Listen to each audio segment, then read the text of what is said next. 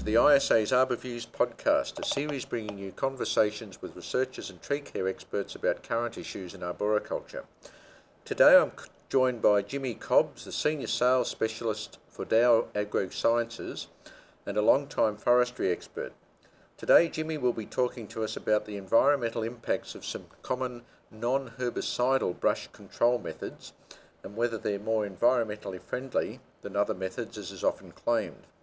Well, welcome Jimmie, and first off, what are common non-herbicidal brush control methods? Common methods that are recommended or used would include mechanical treatments, but then there's other areas where neighbors and others recommend plastic sheeting, plastic weed cloth. There's a whole area where people call natural herbicides, even though it is a chemical. A lot of people will call that non-chemical. There's torches, actually just manual cutting with a machete or a saw, or grazing animals would be the common ones. Okay, and why are these methods often used or recommended? Well, from two viewpoints: from a utility may not have the knowledge or the experience to use herbicides, they may not know how to, or a lot of the recommendations are actually coming from neighbors, activists, and others who are afraid of herbicides, whether they are a true activist that's against technology, period. We find that we're reacting with utilities to misinformed people that think herbicides will kill them. That's the kind of people that say, well, herbicides are a nasty chemical, let's use another method to control brush. And although often considered more environmentally safe, what are some of the issues associated with the non-herbicidal methods? Well, if we start looking at the common ones, the first one let's look at is natural herbicides, that people somehow call that a non-chemical method, even though it uses it. There are some exempt products that the EPA says are natural products can be used. One of these contains clove oil. And just looking at this one ingredient, there was a consulting firm hired by Marin County, California to find alternatives to herbicide. So these people were trying to justify using clove oil.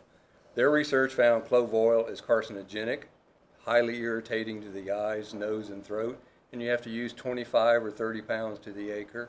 Costs $2,400 to do it. So not only is the natural product itself dangerous, how much commerce is done to produce $2,400 an acre? That in itself produces greenhouse gases and pollution. So it's a natural product, but it's not any more environmentally friendly than a herbicide. So you're looking at a combination of cost effectiveness and the effect on the environment. Generally, most of the herbicidal methods are more cost effective. I really didn't in this paper look at that, kind of looking at, like I say, the environmental impact.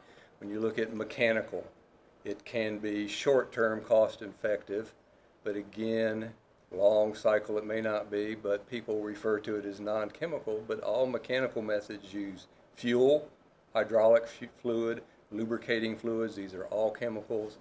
Most of these methods will actually use more chemical per acre than a herbicidal treatment.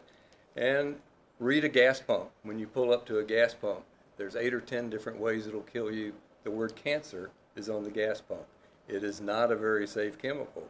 When ECI and Tufts University studied mechanical clearing versus herbicides, a year later they found fuel, hydraulic fluid, and bore oil in the soil on the mechanically cleared areas. Where herbicides were used, there were no residues present.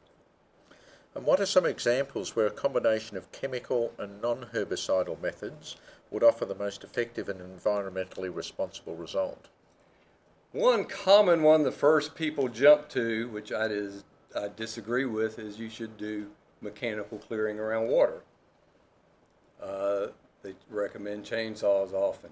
1 gallon of bore oil or fuel will pollute 1 million gallons of water. There's very little data, and most of what's there on fuel and oil is toxic to fish, where many herbicides are labeled for use in water and safe.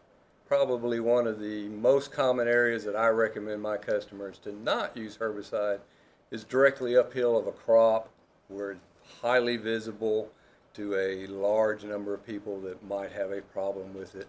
But generally right on a crop, or where a power line goes through a crop or other field like that, where you have much border, you're probably better off with a non-herbicidal method there.